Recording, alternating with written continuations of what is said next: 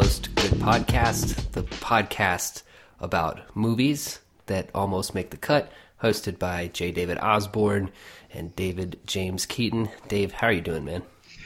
Doing not too bad. Not too bad. I've watched a ton of movies lately. That's good. That makes one of us. So we are here to talk about Captain Marvel. You want to give us a quick Captain Marvel rundown? Yeah, sure. Well, it was kind of crazy. I woke up this morning and I found that our clocks went forward, right? Yes, sir.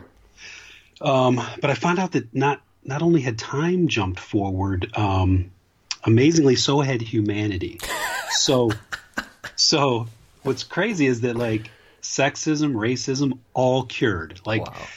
I thought it was just going to be, a slight adjustment, an hour I'd have to deal with.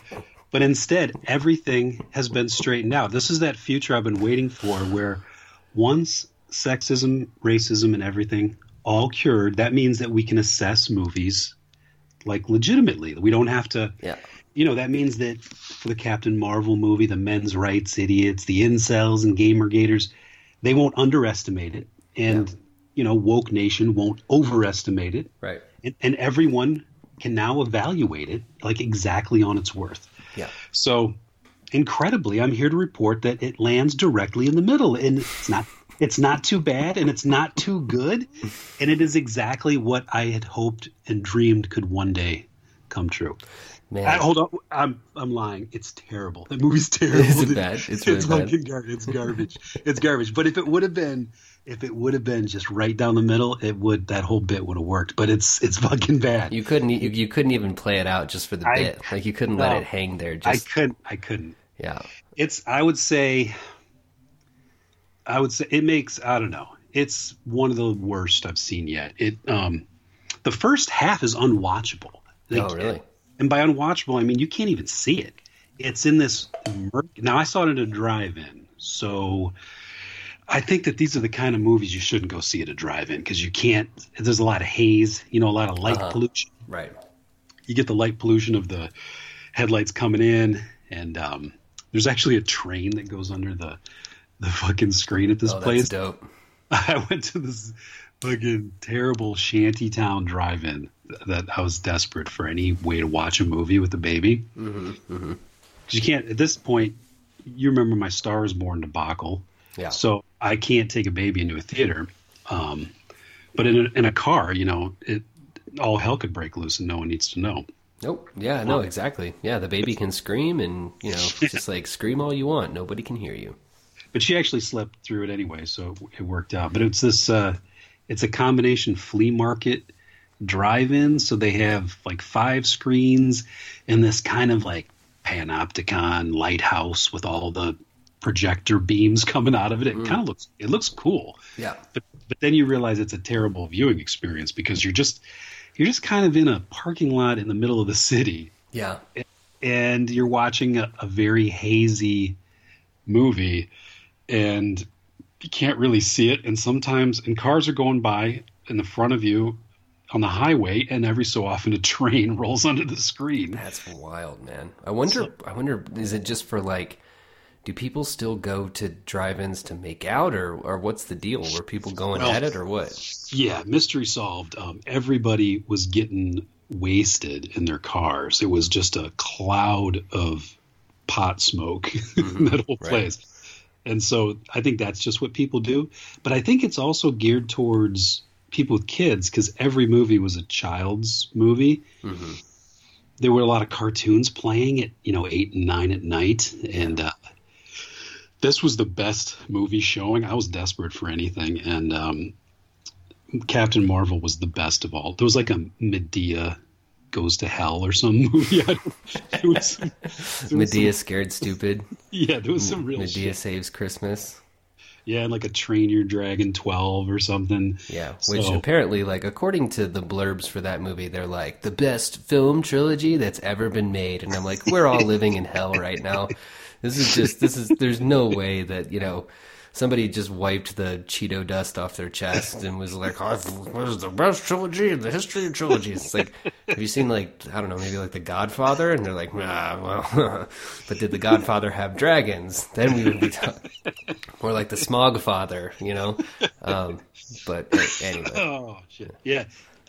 So it was a pretty bad experience all around. I mean, but actually I enjoyed it because I wanted to go see a movie and we made fun of it the whole time.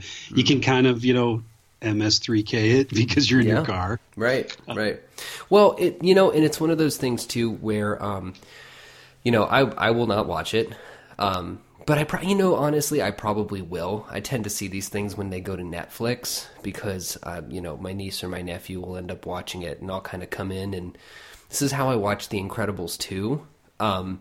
They were just kind of watching it, and every once in a while I would go out to make a sandwich or something, and I would look at what was on the screen and just be like, huh, all right, well, that's happening. Yeah. So, okay, cool. And I can already hear everybody just rattling their change cups, like, oh, wait, Incredibles 2 is amazing. It's Pixar. It's like, shut up. It's a movie for babies. I'm tired of this nonsense. And this is another movie for babies, but it's just not even entertaining. Like I said, the first half, I'm trying to imagine seeing it on a crystal clear, bright screen, and we couldn't see. There were problems seeing faces, but it legitimately takes place on like a foggy, dark night on some planet. That's the opening 15 minutes. Mm-hmm. So I've complained before about how every movie should open in bright sunlight to get you to pay attention. Yeah. So imagine starting off on some murk planet where you're already engaged in some battle. You don't know shit about it unless you're some fucking nerd and you know all about the war between the Kree and the Kroll or whatever the fuck they were talking about. Mm-hmm. But there's some battle going on. Nobody gives a shit. And by the time the lights come on, that's when we decided. I went with Amy and my sister. It was their birthday present to me to take me to a drive-in. Mm-hmm. So we were all talking about it as we were watching it. And about halfway through, the character ends up on Earth, and she drops through a blockbuster, and it's in the 90s. So there's like so they're smashing pumpkins posters everywhere, and they're playing like, Garbage is on the soundtrack, and they played a Nirvana song, which was actually one of the weirder music choices. But they had some pop 90s music. That's tight. And we woke up, we were into it because it was suddenly the lights were on. She was having the fish out of water experiences, like, show me where your communication devices are. And they point her out to Radio Shack, Yeah. So shit like that we're like, why did they not start the movie right here? Why did we have to watch a half hour? It was like the fucking Phantom Menace, with the trade war. Oh, like, right. What is this war going on? Who gives a fuck? Just get her to Earth. Right. Then sum that up in a conversation or something, Mm-hmm. And so by the time that stuff happened, that seemed to win over people in the car. But I had turned on it by then because I just all I can do is imagine it through the eyes of people that pretend to love this shit, Right. So I'm just getting angrier and angrier. Plus, it didn't help that every time the main character did something conspicuously fierce, I would say in the car, I'd go, fierce. And so can we just say for listeners of the pod, by the way, that the women in our life hate our guts. We are just hanging on by a thread. You know what I mean? Like one day it's going to snap and they're just going to be like, what? Sometimes it does snap. And they're just like, what the fuck is wrong with you? Well, it snapped in the car. That definitely, because it turned into a big discussion about, a big debate about what did I mean by that when I kept doing it. Mm-hmm. I got away with doing it about 12 times. So if that gives you an idea of how fierce this movie is. I got to go fierce about 12 times before they all turned on me. And we started to talk about what was I doing? Like, was I doing it because I thought she was being like performatively manly, and that's kind of it. But it was also because there were these calculated lines geared towards making people kind of cheer for like pandery reasons. Like whenever they talk about this line comes up a lot where she's in the military and her boss is making some bizarre weapon. It's fucking complicated. And they keep saying stuff like, we're not in the business of war. We're in the business of ending wars. Oh, good. Okay, good. Because men are the warmongers and the women are only in war to to stop all war. But anyway, every time that line would come up, I'd be like, fierce. And then she has like this, they show her life in a montage, and it's only showing her doing things that like little boys do. And I don't mean like little girls don't do them. I mean like things you normally associate with a little boy, like playing Little League and doing crashing go-karts and boxing, and shit like that. And so when those moments would happen, I would just feel like, if this is an empowerment fable to get little girls to have a hero, can you just throw a bone to the little girls that don't want to do what the little boys are doing? It'd be funny if they had like a montage of her like doing Little League and then fucking go-kart crash and boxing, and then it cuts to like, remember that movie Angela's Ashes where all those dudes are jacking off together? It would just be funny. Just one of the guys. Oh, shit. But yeah, I wish I could have thought of that example in the car, because I couldn't exactly explain why I thought the movie was so fierce. But I just kept, I don't know, it just felt like there's a moment when her best friend is this other fighter pilot, and these two women are talking, they're reminiscing about their fighter pilot days, and they start talking about how they wanted to race each other's cars, and like the one chick has a Mustang and the other one has a Camaro. I'm just thinking, is it like, do girls have to love muscle cars and fucking sharks and Rush? Do they have to, all these things that like maybe they don't. Maybe maybe is it okay if do women have to love Slipknot, for example? Right. Does one of the 9 members of Slipknot have to be a woman? Like, is it okay if women under? I went to go get tacos the other day, and I walked in, and I live in El Paso, so El Paso is very kind of like meat and potatoes. Everybody's just sort of normal. It's very suburban, right? And I walked. This actually is a nice segue to Lords of Chaos. I might have said it a little bit too fast, but you mentioned Slipknot. So I walk in to get my tacos, and like sitting at this table is just a table full of goth chicks in full-on white face paint. Like they look like the guys from Lords of Chaos, and one of them was wearing a Slipknot shirt. It just reminded me of that. And I was just like, huh. And they looked up at me because like I had my like Satan Baphomet t-shirt on or whatever. And they just looked up and they were like, friend? And I was just like, I real quick just looked down at my phone, like, no, not friend. But you were like seconds away from being in a ritual, probably. Yeah, exactly, dude. You're like that. There's that cartoon where the dude like he's like, I don't even know what happens, but he's like befriending some witch girl or something, and he's like, I don't even know what happens, but at the end he ends up in a pentagram like nailed to the wall. Yeah, and that's probably where you're headed. But dude, understandably, there are of course women who probably love Slipknot. But I think there's probably a lot of women who think Slipknot's fucking stupid because it kind of is. It is, and there's probably some women who think Rush is terrible, and a lot of women who think robot dinosaurs shooting lasers and little boys making motorcycle noises with their mouth are dumb, and they don't want to do that. Like, do you have to diversify stupid shit? Is my point. Interesting. Like, well, you know and all the things that you just mentioned too. It is kind of interesting, right? That I always think that these things could be a bit more nefarious, right?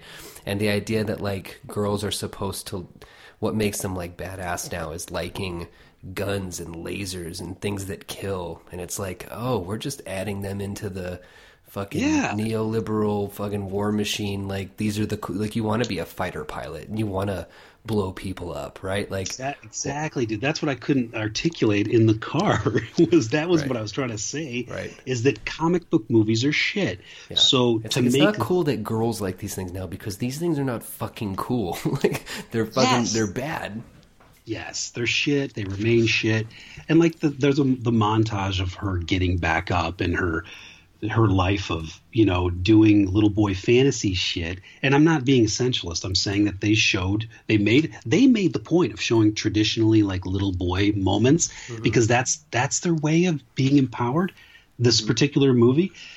And I mean, is that blasphemy to say? The billions that this movie will make pretending it's an empowerment fable. Of course, goes straight to the Tom Cruise character in Tropic Thunder, right? It goes straight to the cigar chomping executive, Les Grossman. Right. It's like, yeah, keep that woke money coming in. Yeah. You know, right. Like if you want to have some fun, Google head of Marvel Studios. If you just Google who the head of Marvel Studios is and look at that face, try to imagine that guy like on the phone yelling, you know, give me some more of that woke shit. Give me some more of that woke money. It's like slamming his head down and like kicking some intern off his dick. Oh, totally. I mean, look at that fucking dude. Look at that fucking dude. So what are we doing, man? What are we doing? His name is Kevin. Oh, Feige. Sorry, never mind. Carry on. Yeah, I don't know who this one is. But I guess that's my thesis: is do we have to? Do you accomplish anything by diversifying stupid, terrible shit? Well, anyway, and that's the thing, man. Is that I heard on another podcast. So this is half-baked content, right? This is a half-baked take.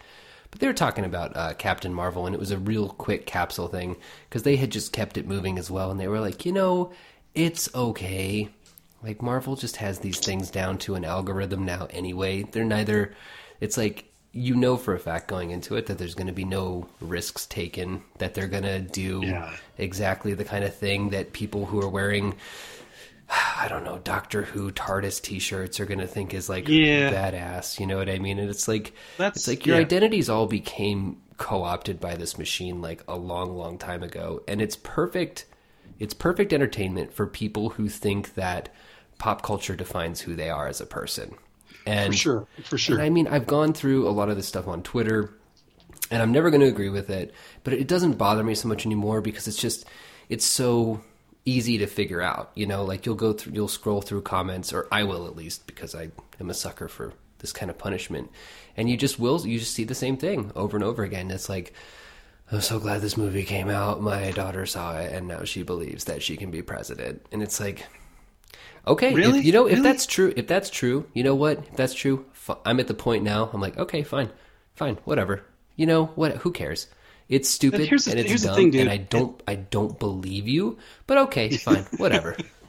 It's at the point where I think that their biggest crime is that they haven't cracked the code on how to make these movies any good. You're 20 fucking movies into this series, and I watch them all because I'm dying for your sins out there. I'm doing it. I'm doing the work. I'm baby stepping. Yeah. But like, how have they not mastered it? I should go in there and be like, what an entertainment machine. I know this is bad. I feel kind of weird about watching it, but man, it delivered the goods. But it doesn't. It's half the movie was in darkness. The lead was fucking bland. And I heard some criticisms that I think are really kind of wrong-headed about why she's bland. Like, I know you don't like Sicario, but I kind of really like Sicario, and I liked that. I liked the blandness of the female lead there because I felt like that was an effortless way to be kind of all business without over machoing it up or trying to fierce it up. You know what I'm saying? Yeah. She did feel real. She felt real. Yeah. Like as my sister said when we were in the car, she said, this character feels like just folks, which she liked that. Right. I felt like she didn't really bring a lot to the plate. Like, you got to have a lot of charisma for those moments. She's not the girl she's not like Sicario where it's an all business kind of, you're opening your eyes to the hell that's going on in that situation. This is a cosmic lightning shooting out of her fingers, living God. So you got to have some fucking panache or something, Yeah. And instead, like, the only lines she would say were just, I don't know. She's really good in Room, that movie where she's stuck in the room raising a baby, like some serial killer puts her in a room. She's really good in that, and that's the whole movie is like up her nose. She's not in any scene, so she's not bad. It's just that this movie is bad, and they didn't give her anything to do, and they just assumed that if they just CGI'd her, and of course it's like the Black Panther complaint I had where half the time their face is there, but half the time a computer just kind of goes and puts something over their face. So she has this blank version of her with this kind of rooster mohawk that pops up sometimes to be like the computer version. Mm-hmm. And I guess I should give them credit for having they're just cocky enough to say, now you're not watching people anymore. You're watching the game. Right. And, I was thinking about this too, not to do too far of a callback, but what was that, The Night Comes for Us? You remember that karate movie? Yeah. I was thinking about those kind of action movies and just sort of like how good action movies have gotten in general now. And I can never stop being so amazed that with like the budgets that they have, I can't imagine it would cost that much more money to just have real actors and like a choreographed fight scene, like a fast-paced, well-shot choreographed fight scene. Because you would think that once those dudes who did The Raid, once they kind of cracked that code, because I feel like The Raid was like a big-time turning point in action movies, because you had like the guns and the fist fighting and stuff. And so now it's like, okay, these people have like laser weapons, whatever, but it's like hire those choreographers and like get some real, like, it doesn't have to be bone crunching stuff, but get some real action. Hold on one second, sorry. I gotta take my posture corrector off. Oh, it zip. I try to only wear it for like 30. I've got just like a wicked fucking hunch, dude. And I bought one of those like things that looks like a training bra that you put on, and it just like adjusts your back so that you can stand up straight. But yeah, no, I don't understand why, like, of all the money that's spent on these things, they seem to really drop the ball when it comes to these action scenes. And I would think that the movies would be built around these things. You know what I mean? And it gets to where people understand that, this is the big action scene, and they tune out. That's when they should really light up. That's all they have going for them. So why isn't that when people, light up and say, this is where this movie really shines? Yeah. Instead, they have that reversed where everybody's they're on the edge of their fucking seat every time they say some cliched bullshit. Mm-hmm. And then they tune out when it gets to the money on the screen, right? Because they're so poorly made. Right. You know what I'm saying? Right. So it was just a fucking embarrassment. The only thing that was good was there was a cat in it, and the cat is interesting. Mm-hmm. So you're not going to watch it, so I'll spoil this cat thing. The cat is also some horrible monster. Mm-hmm. So there's kind of this cool symbolism that is definitely pandering to cat people, but I kind of appreciated it. Mm-hmm. And the idea that a cat is kind of a thankless pet, right. But it's also pretty adorable. So at some point in the movie, a cat starts following the Samuel Jackson character around, and the aliens are like shapeshifters. Depending on the plot, they look like googly monsters or various supporting actors. Great. And one of them says that cat is not a cat. He's like, "Why are you cuddling with that cat, Samuel Jackson? That's a fucking floofy poof or something. I don't know what the alien name was, but he's like, that is like one of the most dangerous creatures in the world." And that was the funniest moment, because they scan it and like the computer says, floofy poof, danger level high. And then he scans Samuel Jackson and goes, human male, danger level low or none. And so that was pretty funny. That is funny. And so this thing at one point reveals itself to be a tentacled mouth beast, and it kills a bunch of dudes. And so we get a kind of a payoff of all that talk about the cat being dangerous. Uh-huh. But what's fun is it's always in cat form. So Samuel Jackson just carries it around, and at one point he's tickling it and snuggling with it too much, and it goes and it just cuts him in the face like a cat. Mm-hmm. That's how he lost his fucking eyeball. You know how Nick Fury has a patch over his eye? Yeah. So rather than having some badass, origin story, he essentially was tickling the tummy too much, and the cat lashed out. And there's a really funny line where the cat scratches him in the eye, and it's just a minor injury at that moment. And they're like, "Oh shit, you all right?" And he's like, "Oh yeah, just a scratch, no big deal." And one of the aliens over the corner goes, "No." Because he knows that that's going to destroy his eye. And sure enough, the next time you see him, he's got a patch and that horrible scar. And they play it for laughs, and it's by far like the most horrific injury I've seen in one of these movies. Yeah, yeah. And it's played as this afterthought, and I did appreciate that, because you finally find out why he's got a patch on his eye, and somebody says to him, "So is it true that you lost your eye when they tortured you for the information on planet Altair 7 or whatever?" And he's like, I will neither confirm nor deny that. That's a pretty good bit. That was a good bit. And I'd watch a whole movie about that fucking cat, but it was comic relief. And Samuel Jackson's supposed to be him in the 90s, so he's got this ghostly CGI face to make him young. Oh, did they make him like Smooth Yoda? Yep, exactly. Oh man, they smoothed Yoda. They got to stop smoothing Yoda. It's not right. Yeah, I feel like there was an interesting message in there about cats, and like even if they do love you, they'll still hurt you. Something like, anyway, fuck this movie. What are we doing? We're talking about Lords of Chaos. Lords of Chaos. Yes, yeah. Let's get on to that. Now, okay, so Lords of Chaos is a movie that is directed by Jan Jonkersen. I don't know the fucking guy's name. He was a music video director who did Madonna's Ray of Light. You know that? Quicker than a really? That was him? Yeah, that was him. So he's a music video guy. Apparently, was he the guy who did Spun? I'm not sure. This movie reminded me a lot of Spun. I don't know if you remember that one. I remember that title now that you say it. That was it's got Brittany Murphy and John Leguizamo. Mm-hmm. It's like when I worked in a bookstore. That must have been like 15 years ago. That was a movie that all like the little shit bags on the coffee house side of Barnes and Noble passed around. We had we had like a Starbucks. Yeah, there's like a scene where Brittany Murphy's pooping out drugs and John Leguizamo's jumping up and down on a bed jacking off. It's like it's an edgelord train spotting try hard movie. Yeah. Yes, I remember the people that were stealing gallons of milk out of the Starbucks side of the bookstore loved that movie. But I don't know if that was him or not. This movie just reminded me a lot of Spun. But so anyway, so it is a fictionalized account of heavy metal, black metal bands in Norway. Yeah, don't get that wrong. You're gonna get they're gonna at you. Satan, those guys, But this is in the very late '80s, very early '90s. So it follows the creation of a band called Mayhem. Which is kind of the guy who plays guitar for it, the sort of like band leader guy. His name is Euronymous, I believe. I don't recall his actual name.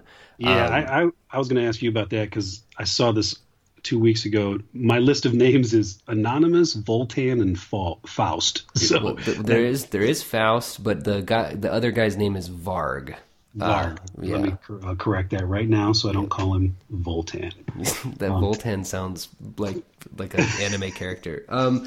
But so I was going to ask you, Mayhem, that's not a very black metal kind of name. That's like a hair metal kind of name, isn't it? Is it a translation issue?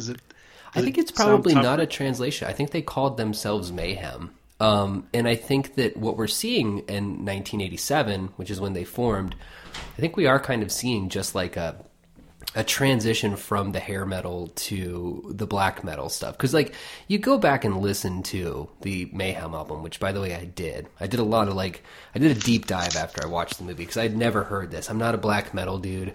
I think I listened to like Cradle of Filth in high school. They had this really cool cover of Iron Maiden's For Whom the Bell Tolls. But other than that, I know nothing Iron about... Maiden? Wasn't that a Metallica song? Oh, no, not For Whom the Bell Tolls. AC/DC. No. I'm thinking of... It was an Iron Maiden song. It's the one about the guy who's... what is it? He's going to be executed. Hallowed Be Thy Name. That's what it is. Okay. But sorry, we just lost all heavy metal credibility.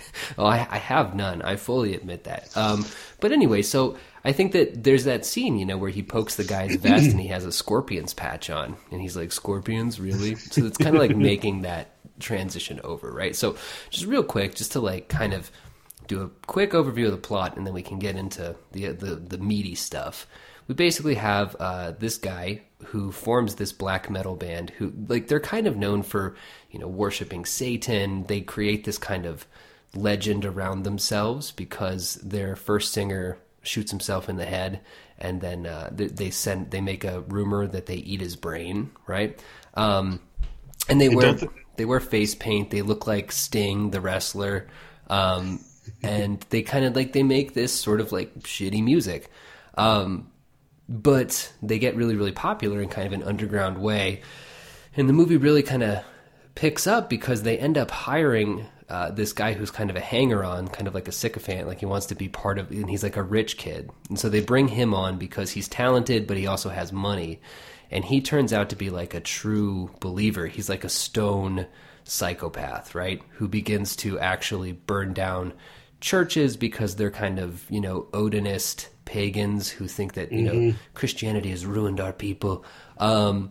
And some sweet looking churches too. I churches, know, amazing churches looking look churches. like that. I would go to church if churches look like that. They're such fucking cool. Like they're actually the churches. They're fucking metal. They look like Viking churches. Right. Like what? I would think that those guys would have loved those churches. Yeah, exactly. So very evil looking. He starts burning churches, and eventually at the end, there's kind of a squabble over money. It's kind of the details of it, I guess, even in real life, are a little. Kind of hard to come by, but this Euronymous guy and the stone psychopath who's Varg, they eventually come to kind of loggerheads, and Varg ends up stabbing Euronymous to death, and that's kind of curtain fall, end of movie, right?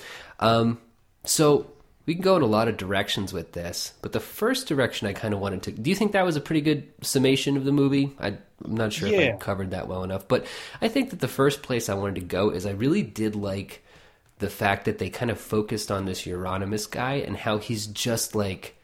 how marketing never changes, right? Because you and I are in the writing scene, and we see a lot of people who we know personally. So we know them personally, and then we see them online, and there's kind of like this stark difference between how they portray themselves and like how they really are.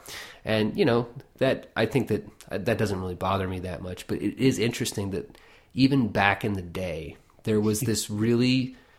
There's a part right before Euronymous gets stabbed where where Varg says to him, it's like, you never believed in church burning, or you never believed in the cause. And Euronymous is like, dude, that was marketing.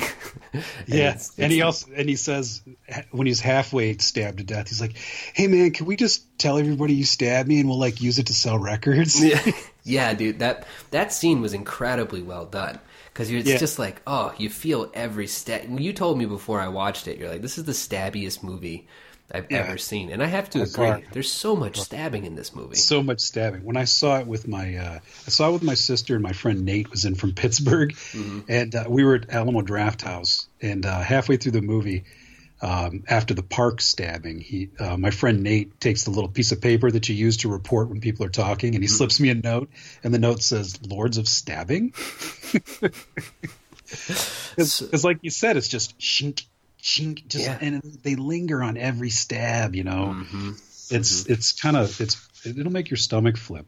Well, the first one, the suicide, is really, really well done, because this guy who decides to end it, this kind of character who haunts Euronymous, this first singer, this kind of elven blonde-haired dude, how he kills himself is he drags a big ass knife. He like Rasputin's himself. He tries every method at once. Yeah, he cuts both of his wrists open, and then he tries to cut his throat open, and that doesn't work. So he ends up taking a rifle to his head, and it's just like they don't skin. Like, this is better gore, I think, than most horror movies that I've seen. Actually, the gore is really well done.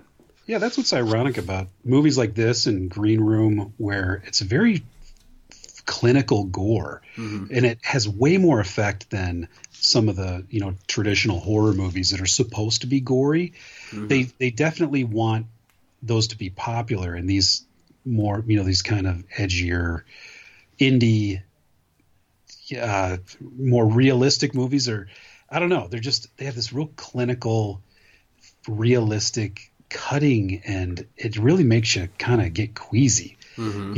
I wonder if they could just talk to each other, and maybe some horror movies could talk to some of these guys and say, how did you do that? Because we could instead of having the CGI blood, it would be nice to, make the horror horrific. Like, why are all these realistic movies so much more horrific? Yeah. But I agree with your thesis about the kind of, that's what I liked about it, was there were pretenders, but there's the danger. It seemed to be saying, you become, if you pretend to be something long enough, you become it. And I liked how they took a shit on these guys as far as them they're faking it. Essentially the movie is saying, they're faking all this stuff. And the one guy who's the most dangerous, besides the guy who had the gay panic, are guys who pretend so hard, and the pretending becomes this one-upmanship. They're constantly one-upping each other and talking about, like, you've always got to try to one-up me, dude. And if the one-upmanship is pretending to be an evil person, you will become an evil person. Yeah. And I like how there's a distance from just saying, here's an evil band and the things they did, because that's not interesting. And I think that might have something to do with some of the backlash I saw of people that don't like this at all, are big fans of the band, and they thought that it wasn't taken seriously. And my expectations were at rock bottom going into it, because I watched the other movie by this director, Polar. And it's he did Polar? Oh, it's bad, dude. Did you watch that? No, it looked like shit. It's so bad. It's like a bargain basement Smoking Aces. It's got like this crew of neon colored assassins going around. It's kind of a Kill Bill thing going on too. And like the opening scene, here's all you need to know. The opening scene are these assassins killing Johnny Knoxville as he's getting a blowjob. So you have him like chortling and holding some woman's head on his groin as he's getting shot. And then as he dies, you see like the boner in his shorts go fall down, and then the movie title comes up, and I just made that sound way better than it is. Yeah, I was gonna say that sounds pretty good. But it's all done with CGI and stupid like rapid cuts. Smoking Aces is kind of the style they were trying to go for. So it's terrible. So I thought, is this going to be real flashy bullshit? And it turned out to be oddly serious. Like it had, and I remember you were kind of annoyed that it got more serious. But when I say oddly serious, I mean like critical. I loved that it was critical of that scene. Yeah. And it won me over. It starts pretty grim though, with that suicide is in the first like 15 minutes. You're like, fuck, is this whole movie going to look like this? Yeah. And there's some cat murders and shit, some gummo shit going on. Oh yeah, that's right. But then it settles into a very critical look at this scene and what a bunch of fucking posers they were. And then I was all in for a long time. And then I got kind of stabbed out for a while. Right. And I think, you know, when it's all said and done, I would recommend this to anybody who likes those kind of true crime. It's a true crime movie through and through. Oh yeah.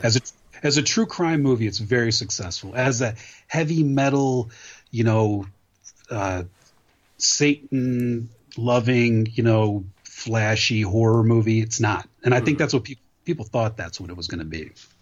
Yeah, I think people were probably surprised by the kind of colorful tones of the movie, because it is very.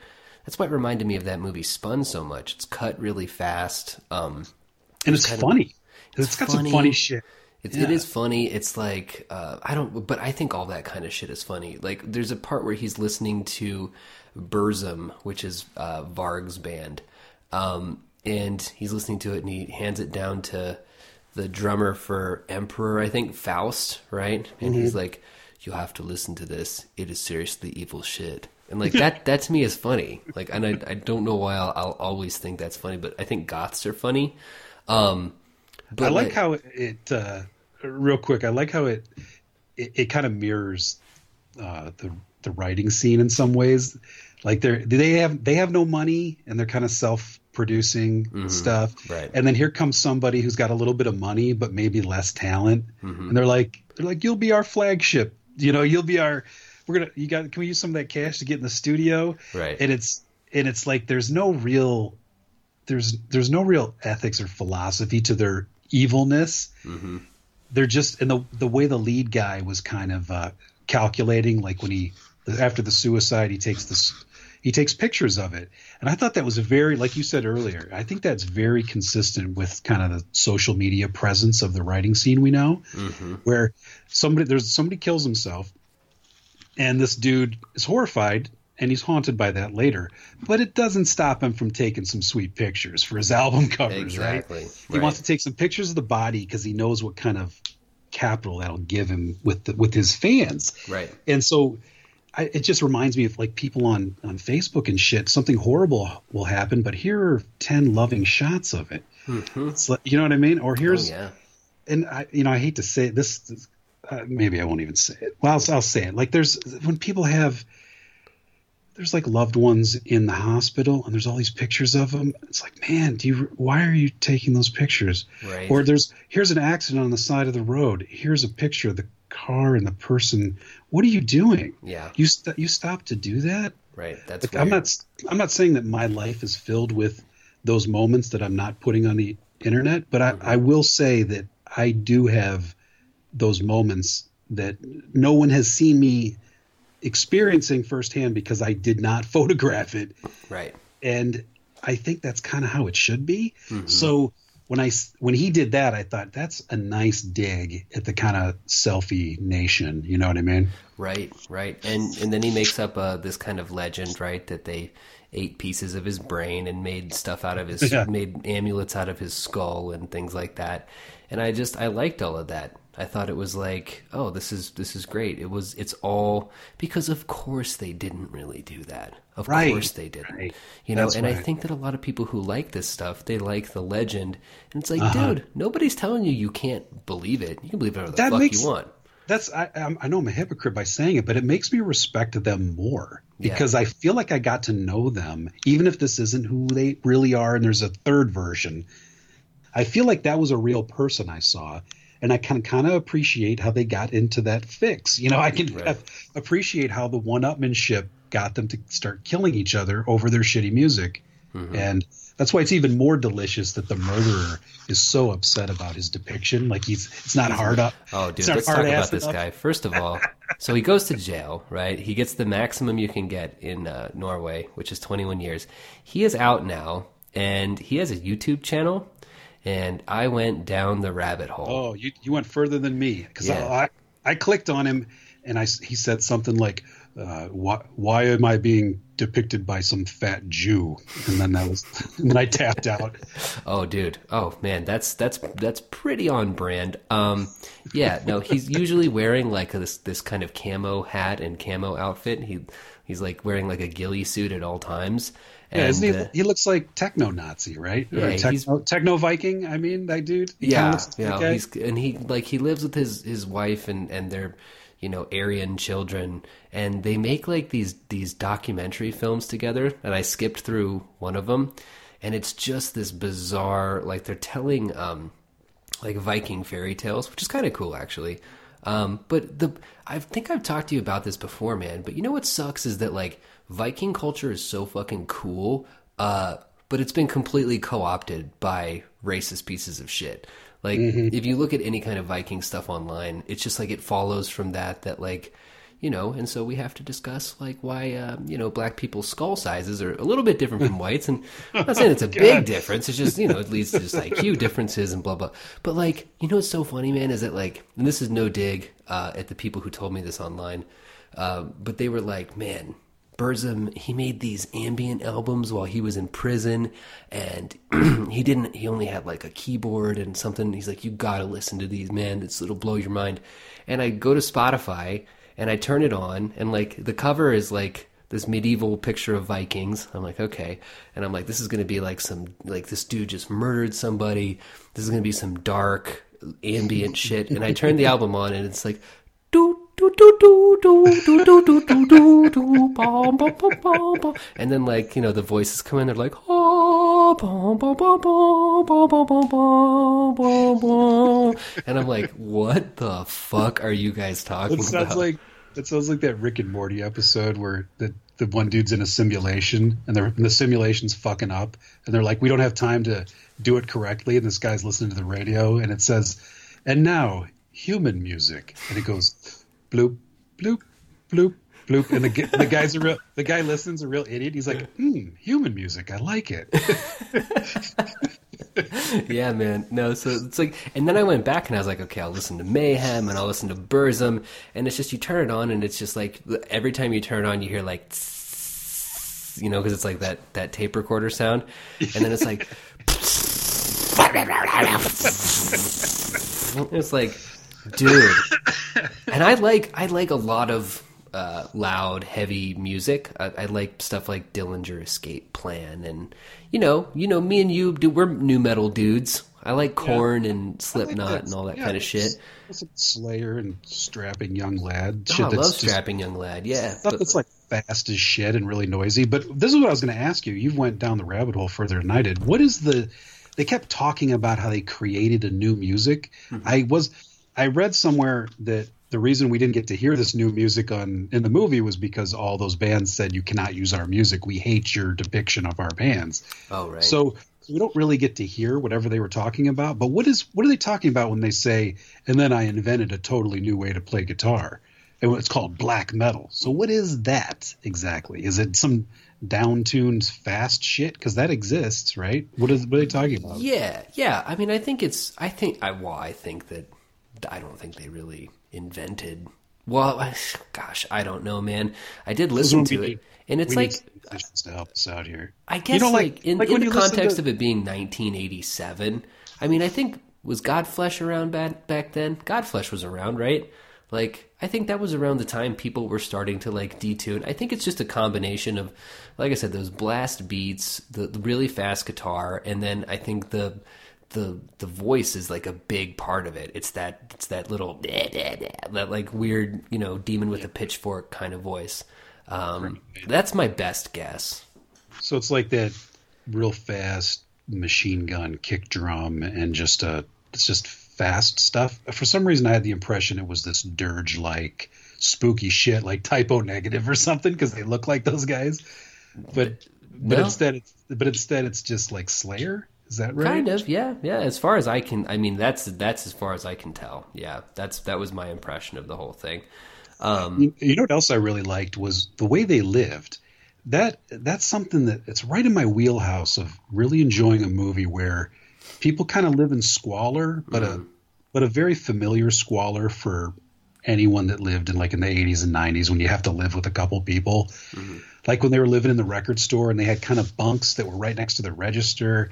Mm-hmm. And, the record store was called Hell or whatever, but it looked like fun, whenever it shows people in a state of it kind of makes being your hobby is like this, your life and the crossover, when it shows them kind of coexisting. That documentary Dig is like that too, with Brian Jonestown Massacre and Dandy Warhols, when it shows how they exist on the road.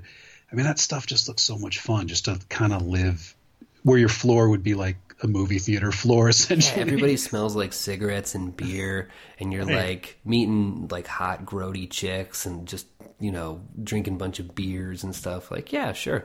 Seems like when he jumps down to go get the mail and he's in his underwear and he's knocking the guy's sleeping in his car outside, and that's just kind of another apartment, the car outside and shit. Right, yeah. It brought back some memories for me. Speaking of chicks, like they have Sky Ferreira in this movie as the love interest, and I've got to say I am sick to death of Sky Ferreira getting whack roles like this. Like who is that? She's the blonde who's his girlfriend towards the end.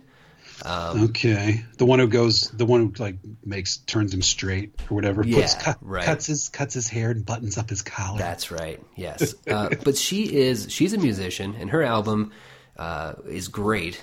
It's like one of my favorite kind of like pop albums of the past 5 years. And but she's given these weird roles. Like she was like the mom in Baby Driver, and she was also she was very briefly on an episode of the new Twin Peaks. She was like in the Roadhouse. She was one of like the grody. She had like these gnarly teeth. She was like a drug addict in one of the Roadhouse scenes. But she's really good, and she has a really like compelling face. And I think she's a pretty great actress. But they just don't give her anything to do. She's just like in this movie to be like, you've got to be true to yourself, and just these weird cliches that I don't even understand, like why they, it's like, why do you even pretend in a movie like this? You know what I mean? Yeah. Like, why do you even pay lip service? This is a totally like homoerotic movie about dudes stabbing each other. You can get the Freudian bit there. Get it? Yeah, you know what I mean? So much stabbing. It's just like just make it. I would have liked this a lot actually if it had leaned into homoeroticism a little bit more. Because it's all these dudes kind of hot guys and that are ripped. Like not really muscular, but just toned, Well, just that like one- walking that- around in their that- Speedo, you know? What is it, Macaulay Culkin's brother or whatever, who played Rory the lead? Culkin, yeah. Yeah, he's in good shape. He's walking around in Speedos to go get the newspaper. He's got about 3% body fat is the thing. That's what's going on. And that always looks like you're huge on camera, but that just means in real life you're skinny, but it's like Fight Club body. Exactly. Yeah. That's when they learned. They interviewed Brad Pitt about, man, you're huge in Fight Club, and he's like, nah, I'm not. I'm like 30 pounds lighter. You know, I was huge in like Troy and all those other movies. Yeah. This movie, they just said, we got to do this quickly, so we're just going to have you lose weight, and you'll see that it looks just the same. Oh yeah, because he had all that muscle already packed on, so it's just like just eat like celery sticks and yogurt for 2 months, and you'll be and drink like 3 gallons of water a day, and you will just be shredded. And on, like you said, on camera it looks great, you know, especially with the right lighting. But anyway, my point is that like I love Sky Ferreira as an actress. I wish she had more to do, but in a movie like this, I feel like she was leave the girlfriend subplot just out. Yeah, Doesn't need to be there. Did you also feel like they used her at the end because there was a real effort to show every single detail of that final death, and I felt like I was late to the party. Like it's kind of like when they show the OJ murder that we all know, you know, in the alley, and what happened, and the glove left behind, and the way they died. Like it's kind of part of our national conversation about certain murders. We know how they went. I feel like everyone knows how those murders went. So when they show, like, he stops to drink some Nestle's Quick, and when the keys are in the pocket, and when he steps on the glass from the Nestle's Quick glass, all those things are lingered on for no reason except it must be as a way to be accurate to what actually happened. In the movie, it's almost to a fault where you think, is there something going to happen? Like, it turns out the keys are going to save his ass, or is it going to turn out this glass is? But no, it's just them saying, here, we got all these details right, because you know by reading all about this that he did drink a glass of Nestle's Quick, and that he did step on the glass, and that he was stabbed this many times. And well, you know what I mean? Varg maintains that he was not, Euronymous was not stabbed that many times, that a lot of the cuts on his body were from the glass of Nesquik. Right. It's one of those, like, yeah, he died, he fell on the axe 12 times. Exactly. Yeah. Because he is just like, that's one thing that I really liked about this movie, is that like they portray Varg Vikernes, I think his name is, as just a gigantic bonehead. Like, he is massively stupid. It's a comedy of errors, like watching them drive out to kill the guy. And he comes, they have to stop for gas, and he's like, fine, use my credit card. And like, he's the guy, the other guy's in the store, and he's like pointing back to him, like, no, it's his card. Those bits were great, man. That was funny. There was a book I picked up back in the 90s called America's Least Competent Criminals. And it was right out of that book. Like, it would talk about guys that, like, they stole a safe and they couldn't get it onto the truck, so they dragged it back to their house. So the cops followed this like 3-inch trench in the road all the way to the house. Or my favorite one was this counterfeiter. He took a dollar bill, and so he cut the corners off a 20 and put it on the 1. And the counterfeiters are like the Secret Service said, so he was basically down $1 every time he used a fake 20. He destroyed a 20 to make a 20. So what the hell, dude? That is so bizarre. But it totally reminded me of that when when everything would just fall apart on what started out as a well-planned murder, you know, and it just turned to shit. And I assume that stuff must all be in the book, you know, that people at the gas station saw these two dumbasses, you know. Yeah. Oh no, it is. Yeah. Like, I read the Wikipedia article, and that's one of the things that kind of like led the cops to.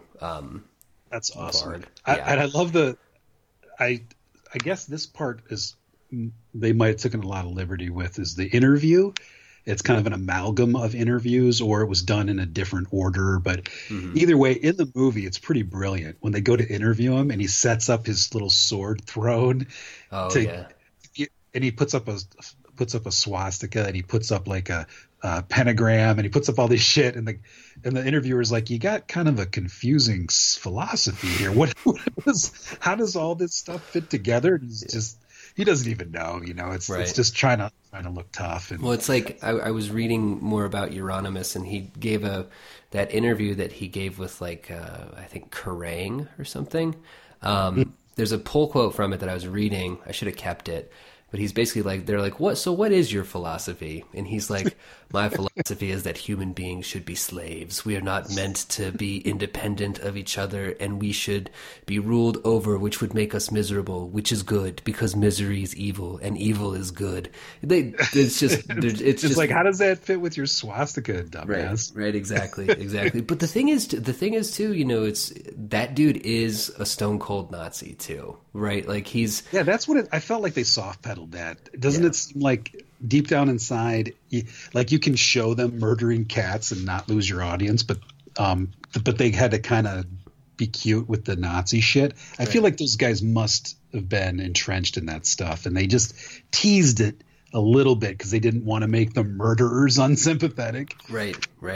No, I think, it's one of those things where you do kind of, well, I don't know, because they did there were a few things that I really didn't like, and they might seem like minor details at first. I didn't like how Varg was portrayed as this kind of like misogynistic asshole while he's like banging these chicks, like he'll like have sex with a girl, and then when he's done, he'll slap her ass and be like, "Get out of here, you fucking whore." It's like, it's a lot. It's piling the sauce on pretty thick at that point. Yeah, because it was more interesting when he was kind of a straight edge weirdo. I like the idea that, because when they first introduce him, and he's like still straight edge, by the way. He's never had a beer, is what he says. Yeah, I like that idea that it would have been interesting if he was also, because it kind of plays into like the crazy incels, like this, when he walked in and he was, I don't do any of that stuff. He doesn't indulge in all that stuff. And one of us said, when we were watching, we're like, that's obviously the most dangerous one. That's the one who's going to kill somebody, because he's going to be he's a pent up psycho, So to have him indulge, to get the rock star scene in there, I totally agree with you that shit was unnecessary. Yeah, because he was already scary. You know what I mean? He was the actor who played him did a really good job too, of just like being able to balance this buffoonery with Well, I think it's also because they shoot him as this kind of like, and I don't even think the real Varg was like this, but they shoot him as this kind of hulking big dude.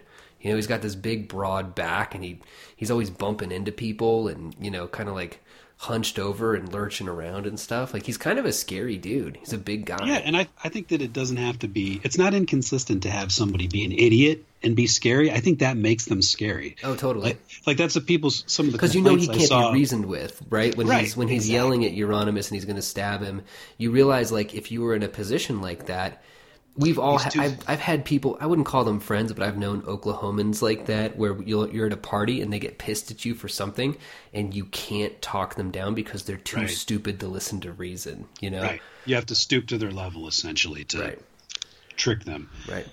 Yeah, and I think that's scary enough to have him be to not make fun of him and still have him kill people. I think is what people wanted, to have him like a Michael Myers type or something. Mm-hmm. That's not scary, but to have this dumbass, this single-minded dumbass, that's creepy. It is creepy, yeah. And you like see him, the moments where he's like alone in his apartment, and it's just like this kind of stark white American psycho, because he's also a rich kid, and they didn't soft pedal that either. He came from money. That's the whole reason they wanted him involved in the first place. He was a sober vegan who.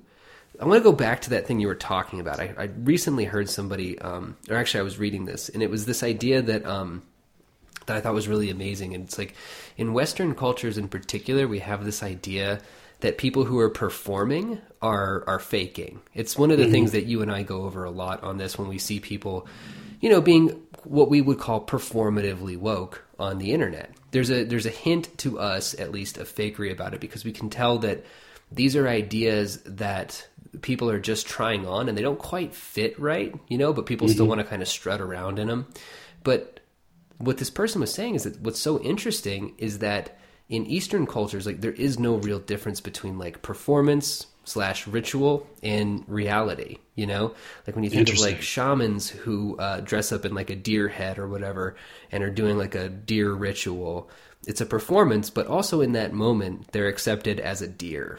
So I think that what you were saying was so interesting about how if you perform long enough, you become who you... And like, I had this friend, and I won't use his name because he's in jail now, but we had this friend when we were in school, and he was smaller than us, and, you know, he was ugly, and nobody really liked him. We would do, like, Jackass was really popular at the time, so we would, like...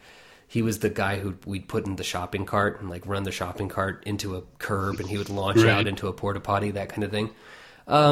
But he went through this phase where he started doing this thing where he would talk like hood, you know? He started kind of getting into that, and we would laugh at him all the time and be like, this kid is small, you know, he's dumb, whatever. That's the dude who's in jail right now for murder. Right. Because that guy performed so hard. Right. And, you know, and we made fun of him so much, but like that performance eventually, the performance is fake, but it's also extremely real in its own way. Because those are the dudes again, that you have to watch out for. Yeah, exactly. Those guys are dangerous. That's that effort, you know, effort to be that thing. And I still think I can tell the difference between the one who it's you know, they both end up in the same place. They both murder somebody, and they both seem to be this thing. But the real thing and the fake thing are still different, even if they end up in the same place. You know. Yep. Yeah. Well, I was going to tell you about real quick. We haven't done the movie Gremlins in a while. Oh, did you get some drive-through movie Gremlins? No, at the drive-through we actually heard a gunshot, but we got out of there unscathed. No, it was at the Alamo Drafthouse. Whoa, did you tattle? Here's the thing. I've been thinking about this. A few episodes ago, you said we talked about how we have this weird aversion to tattling and, you know, narking, that it's really making us unpopular in this, you know, this moment in time when it's very important to call out people, right? To be gossipy, basically. Yeah. And I do want to be part of, you know, righting wrongs and calling out shitbags. But there's this weird thing that I think it's a Generation X thing where I have this aversion to telling authorities about somebody doing something wrong. And I know it makes no sense, and people are going to be disgusted. But anyway, you said how you had the same thing, but when you're at Alamo Drafthouse, you can't wait to tell. I love tattling at the Alamo Drafthouse, dude. It is my favorite fucking thing. I sit there and I'm like, you know what? I wish these people would. I wish they would talk. Go ahead, try it. I got my pencil ready. I bring my own little pink sharpener. It's awesome. I lick the tip for some reason. So I was going to try it out, you know, because I've had run-ins at theaters before, but I've always and this isn't some sort of, you know, bragging. I've always dealt with it myself. So that one I thought, you know, I really like the way they're hardcore about keeping people quiet. And as we've talked about, theaters are getting worse and worse and worse. So I thought I'm going to try it. I'm going to try tattling on somebody if it happens. And my friend Nate was in from Pittsburgh. He's never been to the Alamo Drafthouse, so he's looking around like, holy shit, this place is great. But he's also kind of spooked because he watched the video. It shows him, you know, putting a bag over someone's head, like, don't talk in the Alamo Drafthouse. Yeah, exactly. Yeah, somebody getting stabbed in the throat. Yeah. Yeah, they're like, we'll fucking kill you. And he's being real careful about, I was going to take some pictures of this place, but do they allow cameras? You know, he's kind of nervous about it. And so we sit down, and it's Lords of Chaos. So it's got the fucking Idiot Patrol has come to watch this movie at 11 o'clock at night down in the Mission District of San Francisco. And so to our right is what at first glance seemed like a band had showed up. I couldn't really tell, but later it turns out that I had that all wrong. But to our right is about 3-4 dudes and a young woman, and they're very talky through all the previews. And my sister's getting more and more annoyed. She's to my right. And Nate's sitting there visibly confused, like, aren't we at the Alamo Drafthouse? I thought they fucking killed you for this shit. Yeah, hit the trap door on this shit. So they kind of quieted down a little bit. The movie starts, and they started doing this thing that I just detest, which is they laughed at everything. Oh yeah. Dumb, nervous laughter. So even, if something horrible is happening on the screen, could be murder, could be suicide, they can't help but make a noise because they're just fucking idiots, and animals are just like, right. So they're laughing at everything. And then they start getting, and maybe that's how they deal with their emotions. They start getting braver and talking about whatever they're seeing. Yeah.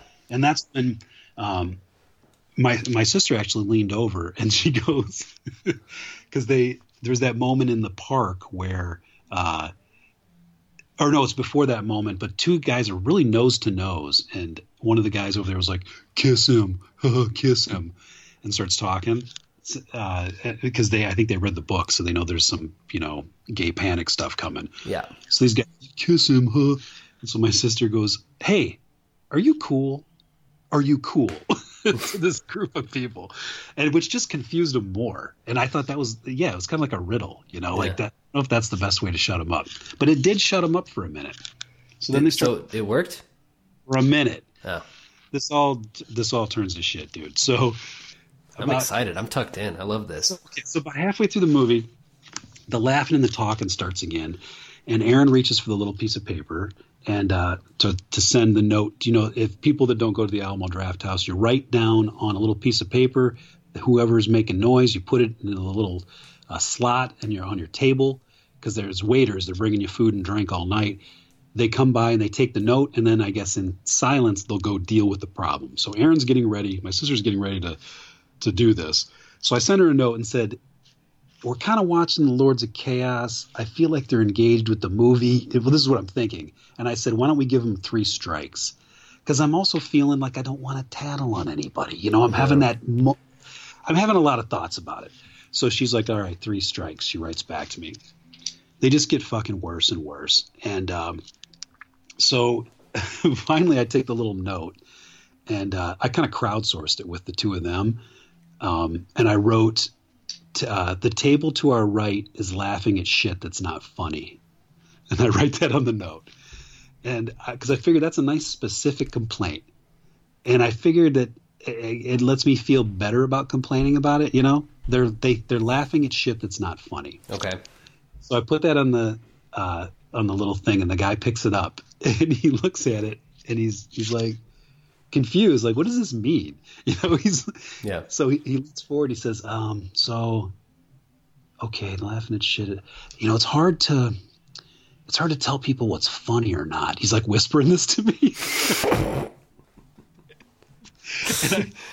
and he goes, but I hear you, man. I'll take care of it. And off he goes. And so Nate and my sister are cracking up because we know we just made it worse. That's just that didn't help anything. Right. And so he must have went over and said something to him, because they shut up for the remainder of the movie. Yeah. And then the guy comes back and he leans in again. He's getting my credit card to pay for the food. He's like, hey man, so it's really tough to tell people what's funny or not, but I think and this movie brings a weird crowd, so but sorry, we'll do what we can. And I'm thinking, is this the Alamo Drafthouse or is this the Alamo Drafthouse? Come on, you know what I mean? Come on. Like, this is what you're known for. Like, put a bag over their head. Right. Like, hit the trap door. Yeah.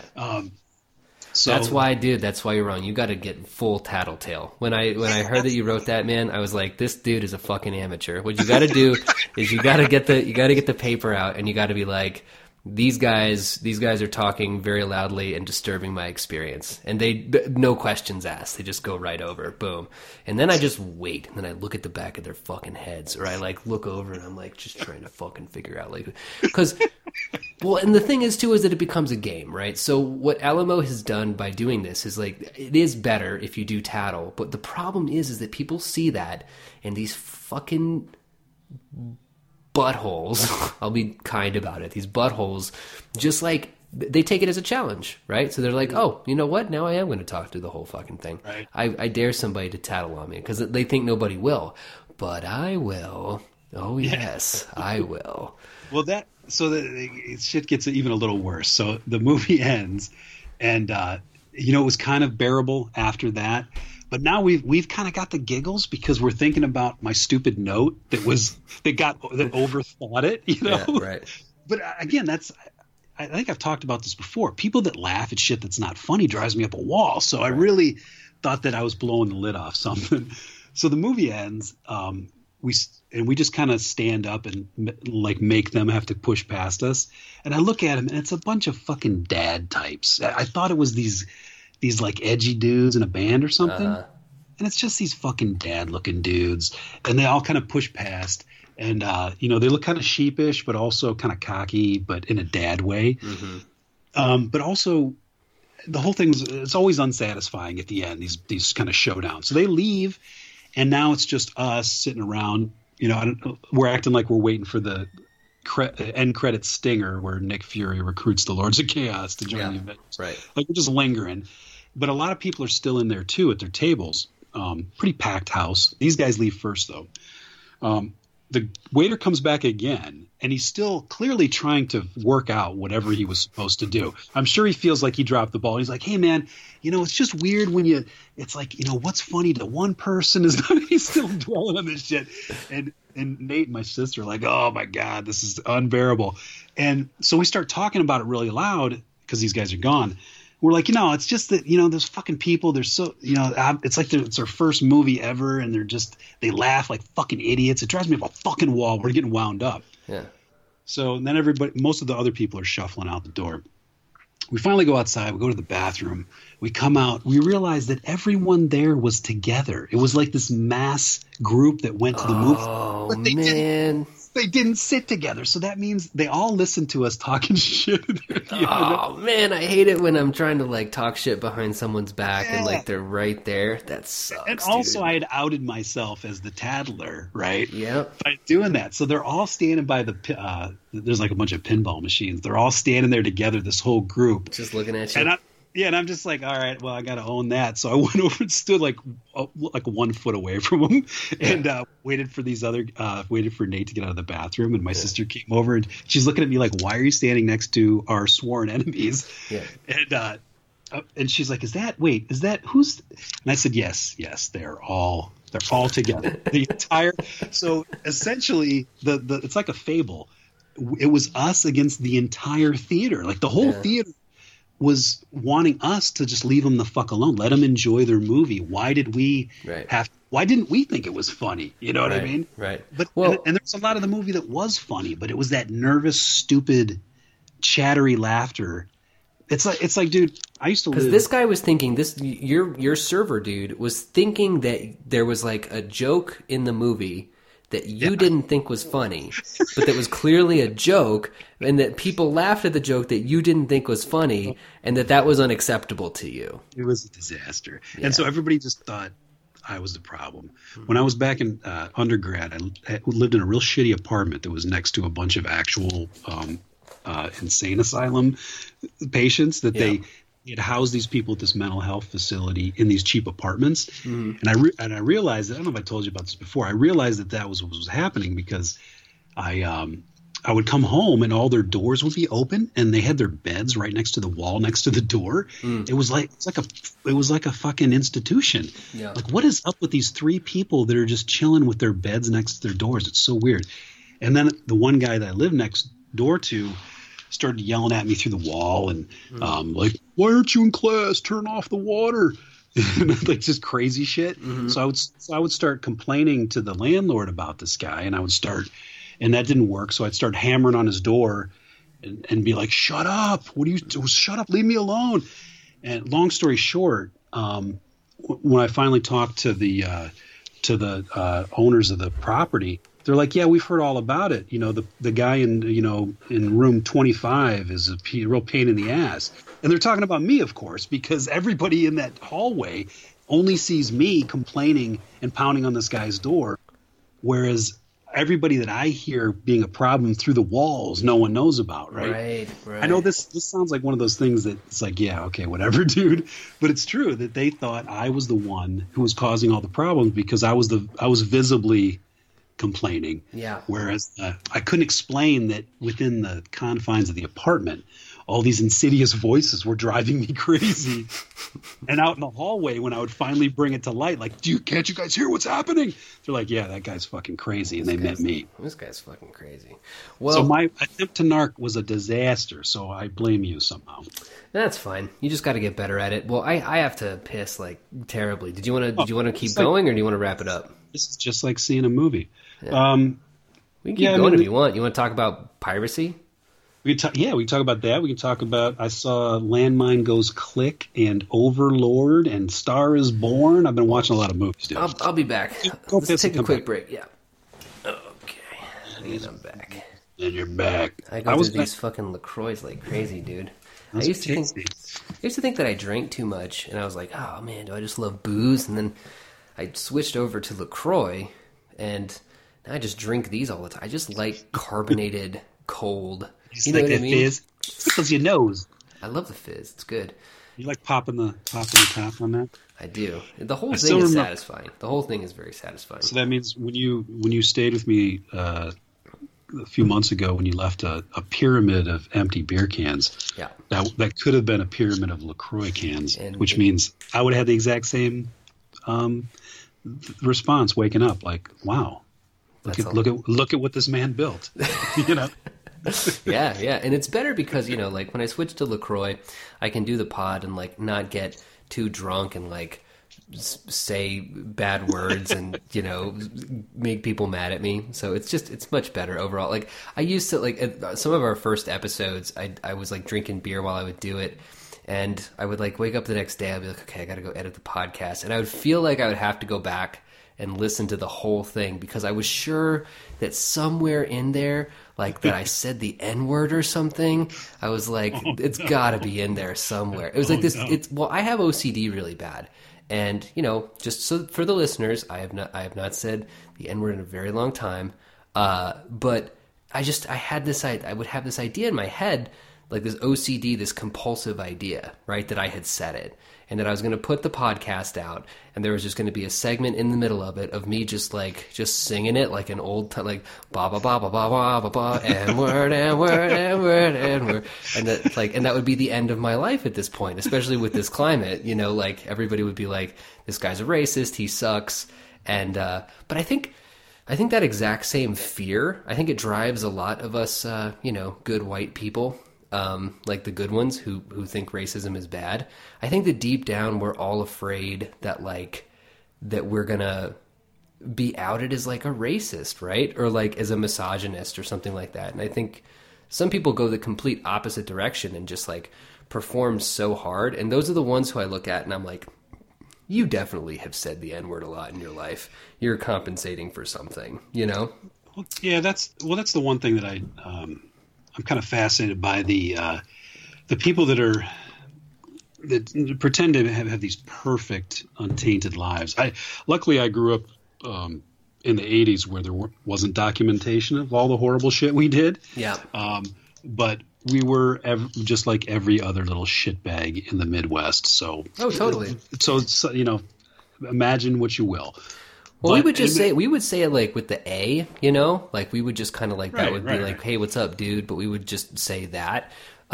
And we would like, I think like the bands that we would listen to, like Mindless Self-Indulgence, it was all white people, but they would like use it in their songs. It's a band that would not survive today, basically. Right. So we just kind of like our little like ICP Juggalo, like, you know, talking, like using AAVE. We just basically adopted AAVE as like the way that we talk. Very embarrassing.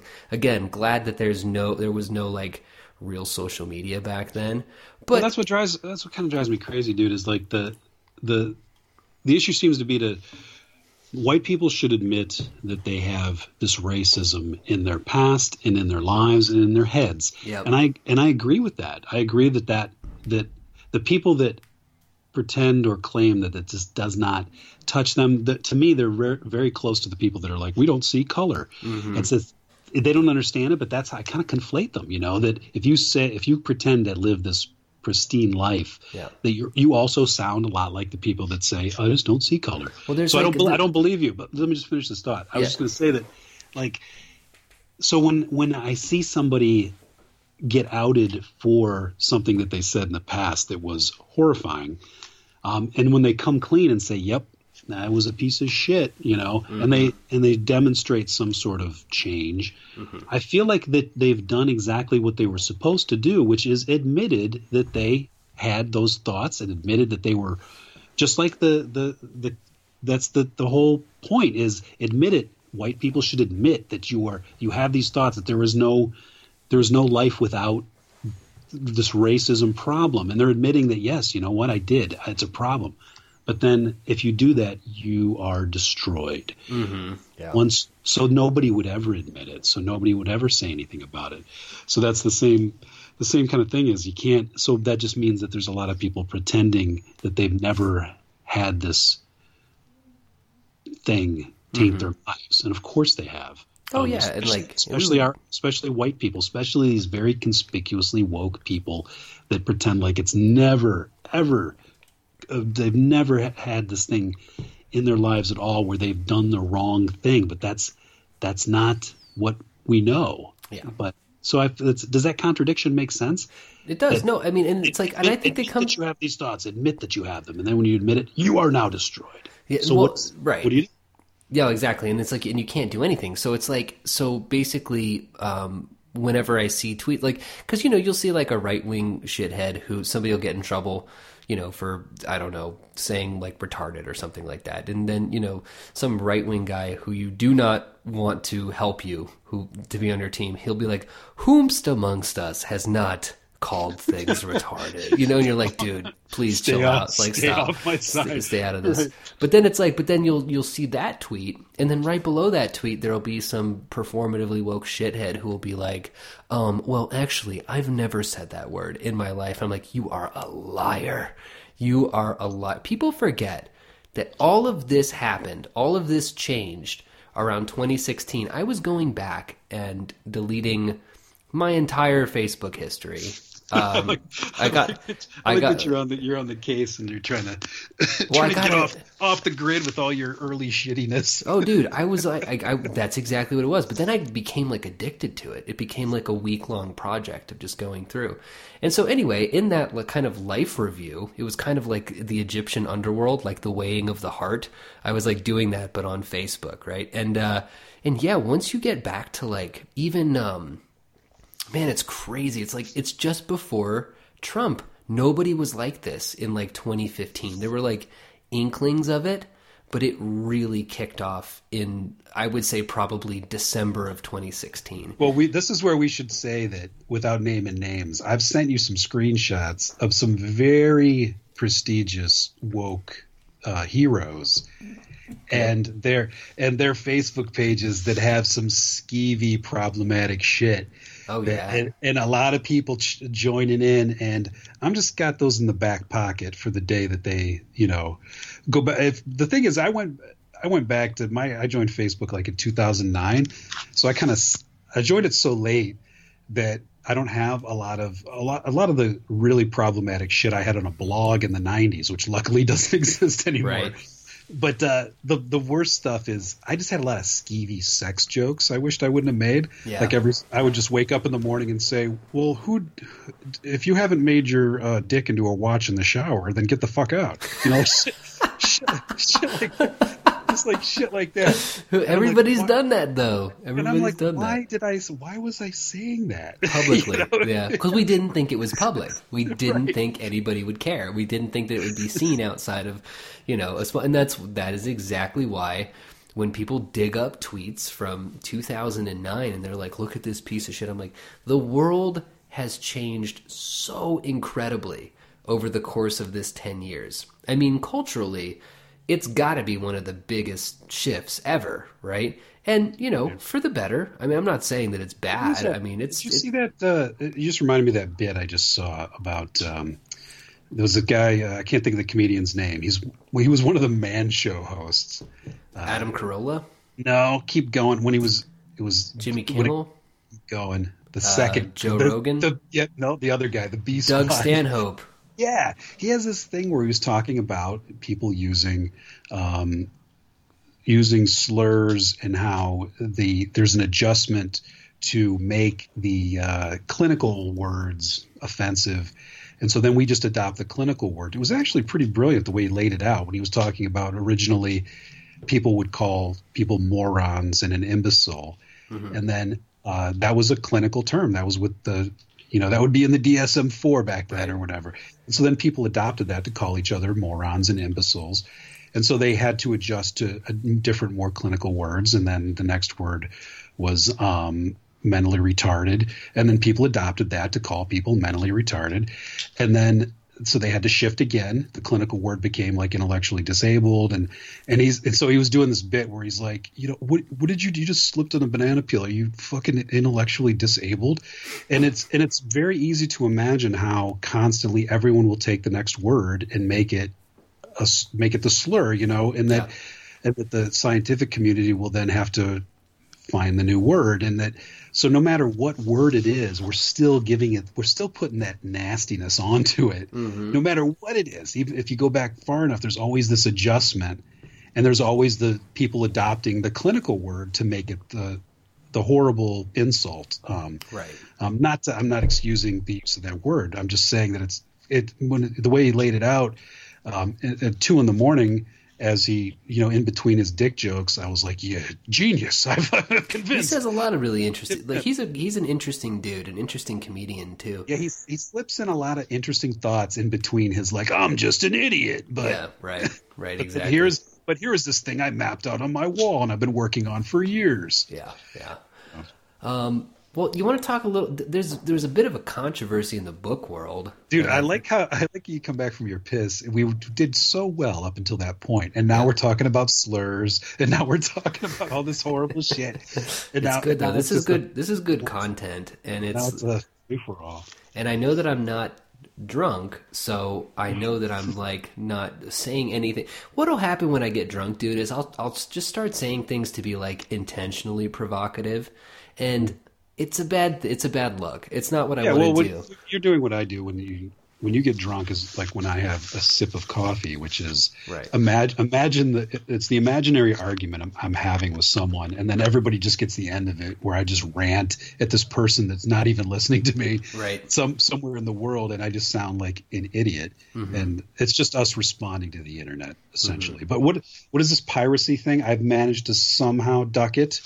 I haven't been on Facebook lately because of the baby. But so what? The pirates are back.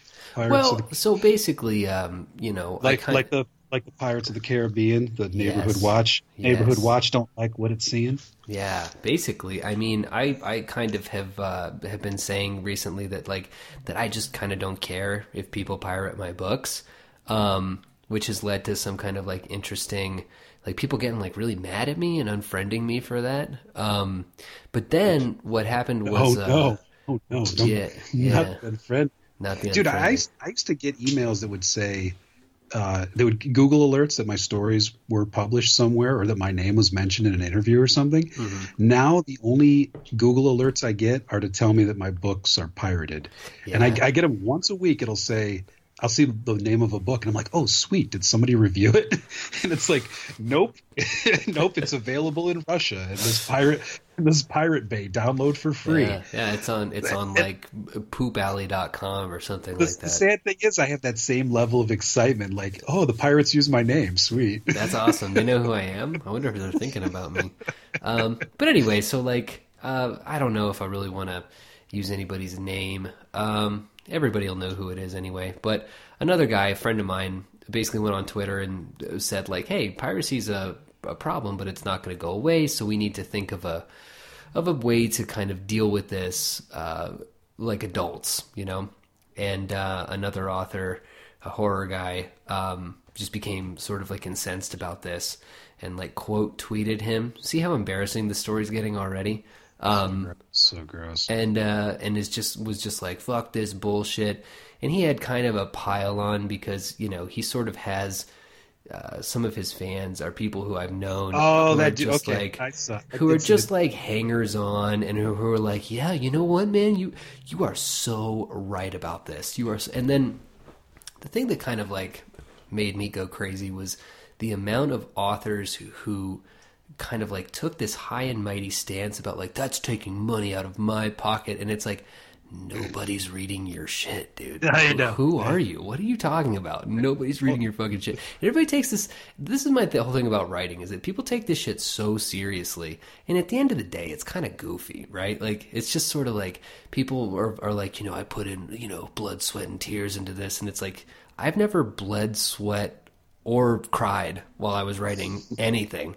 It's like, my shit is mostly just like, what are the people at the top, or what did they say? The average professional author's making like $20,000 a year tops. Nobody's retiring from this shit. Nobody's got any fucking. It's like, you're all hobbyists. Shut the fuck up. Yeah, exactly. Well, that was one of the criticisms leveled at my friend, was that like, oh, this is a hobbyist's complaint, because once you go out and you make this your life and you have to like fight for it.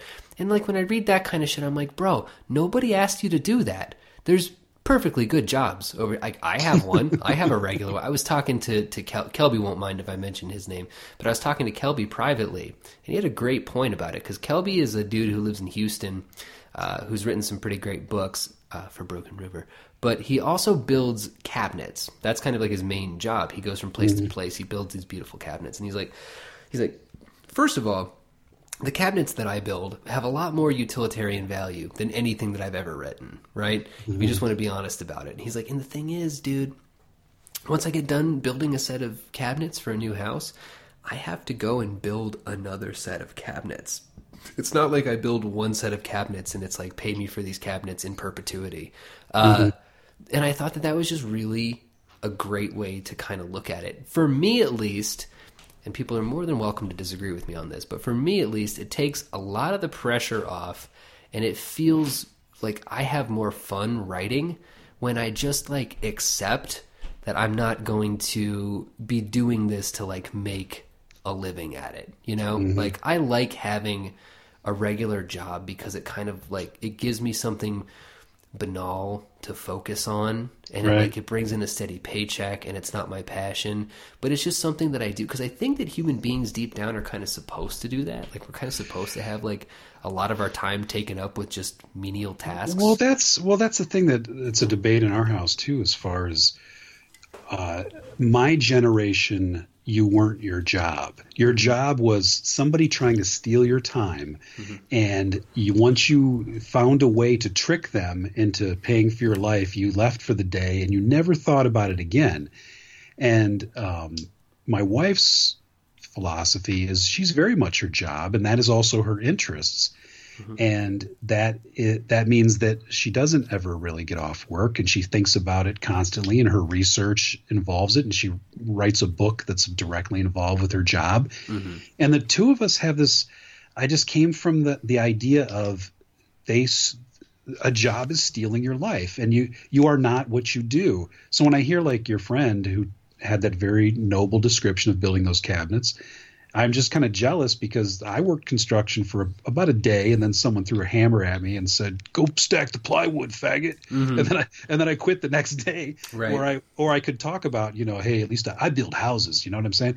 But I come from a time when it doesn't matter what you do. I kind of have this inherent suspicion or derision of it. Does that make any sense? Yeah. So even when it comes to writing, when it becomes your job, I feel like at that moment, if that ever would happen to me, which it won't, that I would have even more disgust for it because that's just the way I am. And I'm not saying I'm one of those people that's humans were not meant to work, but I kind of think that like I was not meant to work. Right. and anything that is my living or my life as job means that I'm going to be the biggest critic of it of all, instead of saying this thing must be respected. And I think it comes back to that, I have psychological problems, but anyway, go ahead. No, I don't think you have psychological problems. I really love that a lot. And I think that, we disagree on the idea that like, whereas I think that, people probably have to have some kind of menial task that they do to like kind of put them in a state of mind that allows them to really be creative.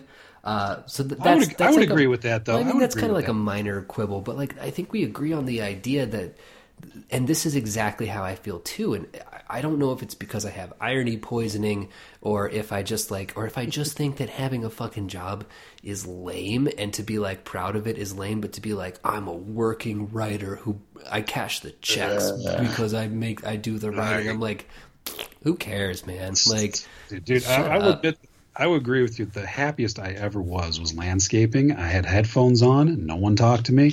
Mm-hmm. And I came home more creative than I've ever been in my life. Yeah. So I don't know if that negates everything I just said before, but that's the beauty of this podcast. It's just, we're just spitballing here, bro. We're just spitballing. Shit don't make sense. But there's something particularly gross about the, quote, author. And also, to take it another step further, and this is what gets me so much about people who kind of fall strictly into this kind of hierarchy where because the thing that bothered me particularly, and you know, this dude and my friend have kissed and made up, so I don't want to like cause any more problems here, but my problem with this guy is that, you know, he sort of picked on this like small press, and it's like you never see these dudes picking on like Stephen King or Neil Gaiman. Yeah, they never go after him because everybody respects this fucking hierarchy, and it's just like they've just fallen into the same structure that they would have. It's like, you know what, you guys are middle managers. You guys are like the people who walk into work and who, you know, to bring up tattling again, who like tattle because somebody used too many coffee pods. You know, you're supposed to only use 2, but somebody was using 4 or something like that. Well, I don't understand why they don't have that inherent disgust with people that are above them. Right. Like, where isn't that? I hate people who are more successful than me. I think sometimes it gets confused with us being haters, but there is something like just add success and I kind of hate you. Mm-hmm. And I don't think it's just because of jealousy, which is certainly part of it, but I also just think like, who the fuck do you think you are? Immediately when I see some sort of success, it's like you're so proud of yourself because why? Because you were able to play the game successfully. Like, get the fuck out of here. Who cares? And then and those fucking dudes, you know, as soon as some success hits, they start talking to you like they're your dad and shit. It's like, I'm 2 years older than you, motherfucker. Shut the fuck up. Right. Because it's like the victory lap thing. It's like, you want to know how I got my book published? Oh, my book's coming out. Let me tell you about how I got it published. And the story is the same every time. It's like, I just talked. Look at this unique set of circumstances that somehow laid out perfectly for me. Right. You can do it too, just by being me. Yeah, exactly. Yeah, and it's just this whole cottage industry of just like self-help gurus telling everybody else like how they can succeed. And it's like, not only this is where, dude, we're getting goth now we are the true lords of chaos, because what we're saying here is that like, you should not want to be that. Like, that's not what you should want to be. Right. Yeah. And you know, hey, and whenever the second somebody waves a check that has like more than 2 zeros on it, I'm taking it. I can't wait and I am jumping on it. And then people can go back to this and be like, you fucking hypocrite. And I'm like, don't even make me go through my rant about how we're all hypocrites. Yeah, 100%. Yeah. I would take it. But I hate my hypocrisy knows no bounds. Dude. No bounds whatsoever. I fucking... It's the only thing I can hang on to, really. Yeah. You know, and even though we point this out, there will still be people who listen to this and they're like, you guys are hypocrites. It's like, yeah, we literally fucking said that. Like, we get that every episode where we point out our flaws and then somebody's like, hey, you have this flaw. It's like, good. It's like, yeah. Your listening comprehension is fucking amazing. We just point to the court reporter and the glasses go up and they find the spot and they're like, read it back to me. Yes. And we do, of course, realize that this is just a way to hedge our bets for any possible. If we fail, then we were right all the time, and if we were wrong, then we have a shitload of money and success, and we can be like, "Damn, I guess we were fucking wrong about that." Whoa, that sucks. That's what's known as a win-win. Yep. You want to talk about this Landmine Goes Boom movie or? Oh, that fucking movie, dude! Oh my god, I don't even know if I can talk about that movie. I don't know. It was if it was a foreign movie with some grimy, sketchy kind of European, Russian dudes all through it, it probably would have been good as like a exploiter. But with these kind of fresh-faced Americans, it just fell really flat. The thing is, the premise is right in my wheelhouse, though. The idea of, for anybody who's seen it, it's on Amazon Prime, the It's a low budget movie where people are camping. The dude steps on a landmine, and he can't take his foot off of it, so he's stuck there. And while he's stuck there, a crazy drunken Russian dude wanders by and rapes his girlfriend in front of him, and he can't leave the landmine. And then other things happen, and I know that sounds really revolting, but I'm also fascinated by things where people are stuck, where people are trapped, and people turn into savages and that kind of shit.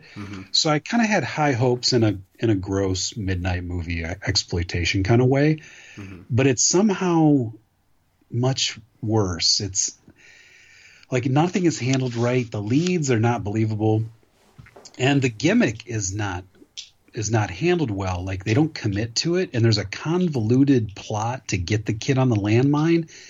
Like I just wanted him to just step on a landmine and then like, oh fuck, now what happens? But instead it's this complicated subplot about how he had slept with his best friend's girlfriend, and so the guy planned it with a fake landmine for the kid to step on. So he sets up this photo op where he makes him walk over to step on it. But then when he steps on it, it isn't armed. But then he pulls the pin later after he tells him about it. And then he says, now it's armed. But it's still fake because it was all just a joke to get back at him for fucking his girlfriend. And you're thinking, like, why do you need any of that? You had me at landmine. You know? Dude, what about this? What if it's a movie that's exactly like Landmine Goes Click, and the same shit happens, but it's just a dude who's like reached his hand into a cookie jar and it gets stuck, and he like refuses to take his hand out because he wants the cookie, and then like this Russian guy walks by and like is assaulting his girlfriend, and he's like no, and he just like he's stuck, he can't get his hand out of the cookie jar. I think allegedly, I think that is a subgenre of pornography where people get stuck in things. Is it really? Yeah, oh wow. Allegedly. Wow, like a dog, like when a dog gets stuck in another dog, or like stuck in a dog door, and then someone comes by and they're like, "Hey, can I help you get out of there?" Oh, and I see what's going on here. Yeah, call me crazy, but isn't that rape? Yeah, it is. There was this comic called For Women back in the day by a guy named Sam Keith. He was this artist who did. You remember the Max? Oh yeah, those goony, like not the anatomy's all fucked up characters. I remember that stuff. Yes, yeah. So he did. He had some really kind of surreal, weird. He did one called My Inner Bimbo, which was really worth checking out. But he did this one called For Women, and it's about these women who get into a car crash, and one of them is like, wait, are they in a car crash or not? Anyway, one of them ends up getting stuck like that, like in a window, and a guy comes by, and it gets real dark like that. So this must just be a thing that people have been thinking about for a long time. You know, and actually, I don't know why it took me this long to make the connection, but that's kind of the plot of Last Projector, and I totally forgot about it. Oh, yeah. With the paramedics, and never mind. Whoops. End of interview. but yeah, I can't really. Dave's stomping out, and he sees that somebody's kind of gotten like sort of like stuck in a door, and he's like, "Oh God." Oh. Well, that's so. Long story short, I can't really recommend that movie. Hold on, I'm plugging. This computer's dying. But the really skeevy Russian dude that's in that's like the villain. Mm-hmm. He's actually a really good actor. I think he had high hopes for the project. He really threw himself into the role. Sure. And he suffers and makes others suffer in a believably gross way. He doesn't look traditionally scary. Mm-hmm. He's got glasses. He's kind of schlumpy. Mm-hmm. But he commits to it, and I just kept thinking, why didn't this whole movie should be these people? It shouldn't be like I was telling you when I first saw it. It reminded me of watching that show Hey Dude. Yeah. With just some American teens, and their attempts to talk about their suffering just I didn't believe it for a minute. Yeah, that's always a really tough. I call it like there's shows that should be interesting to me, but when you have everybody on the show looks like a fucking model, it's a problem. You know, it's like I don't care about any of these people's problems at this point. It's like you're too good looking. You don't have any problems. It was just poorly made. I feel like on paper, put in the hands of a stylist, it would have been good. Mm-hmm. But as a like a very realistic depiction of this camping trip gone wrong with no real, like, it needed some structural tomfoolery. You know, it needed somebody to fuck with it, because basically the plot is that happens. While the girl is being raped, he gets a gun and he shoots at the Russian, but he accidentally kills her. Oh my god! And so then he's traumatized by all this. Then he passes out, and he wakes up, and the Russian's like, "You Americans have seen too many movies. Landmines blow up when you step on them. This is a dud." And then he leaves. And so the kid wakes up, and then it fast forwards a few months, and he's found where the Russian guy lives. He goes into the Russian guy's house, and then he proceeds to torture his family while he watches to get him back. Right. So, so that sounds like, it sounds like a foreign exploitation movie, doesn't it? Like, it does. Yeah. Martyrs or Funny Games or one of those. Man, it makes me just so uncomfortable. Even you talking about it, I hate watching movies like that. I don't like watching like rapes or torture. Or, I don't know, man. Especially when it's like the American doesn't sell it. Like he's supposed to be this wild-eyed, giggling maniac having him at gunpoint, and you don't believe it for a second. Right. And that's kind of the end of it. But then they don't know what to do with the ending, because he can't really emulate the situation exactly. So then the American's like, "We're going to play Russian roulette now. Ha ha." It's like, what is this movie? What are you doing? What is that? Because you have to wrap it up. And then the Russian's like, "In Russia, we just call it roulette." Exactly. So yeah, landmine goes click. Landmine goes a dud. But you know what? That's a beautiful title. What a critic-proof title. I watched it because that title cracked me up. Yeah. That should have been. It is good. It's good. Good title. But yeah, man. Landmine goes click. And I watched Overlord. I got nothing to say about it. Decent zombie kind of deal. Oh, okay. Cool. Okay. I feel like 10 reviews tonight would be too many. Yeah, I was going to say, this was it was getting high energy. Well, we touched on a lot of subjects here. We had a lot of hot takes. We did. We got these takes burning. We had a movie Gremlin. We had a movie Gremlin. At this point, I'm just I think probably on average about 100 people listen to this. And I'm just realizing at this point, like I used to get really kind of nervous about stuff, and now I'm just like, you know what? Nobody cares. I can just say whatever. It's fine. Say whatever. You know what I mean? So the takes are just going to get hotter and hotter. But that's the thing. That, actually, honestly, man, I'm cooling down on the takes. I don't really like. I feel like I do have a lot more nuance, but I don't know. I'm tired. I'm rambling. I like how the rambling turn it took. I think that. The mid-show piss was good for you. Yeah, it was. You pissed out all your inhibitions and you came back. Yeah, like, you know what bugs me? Racial people. Slurs. We're successful people. Piracy. You're like flipping through whatever is trending on Twitter. Yeah. Oh, shit. Well, just to make sure everybody's clear. I'm not a fan of racial slurs. I just think that people who pretend like they've never said them are liars. Pulling the ripcord. I'm pulling the pin on the fucking landmine. Oh, all right, dude. How about that's a wrap? Let's do it. All right. Yeah, man. That's cool. fun.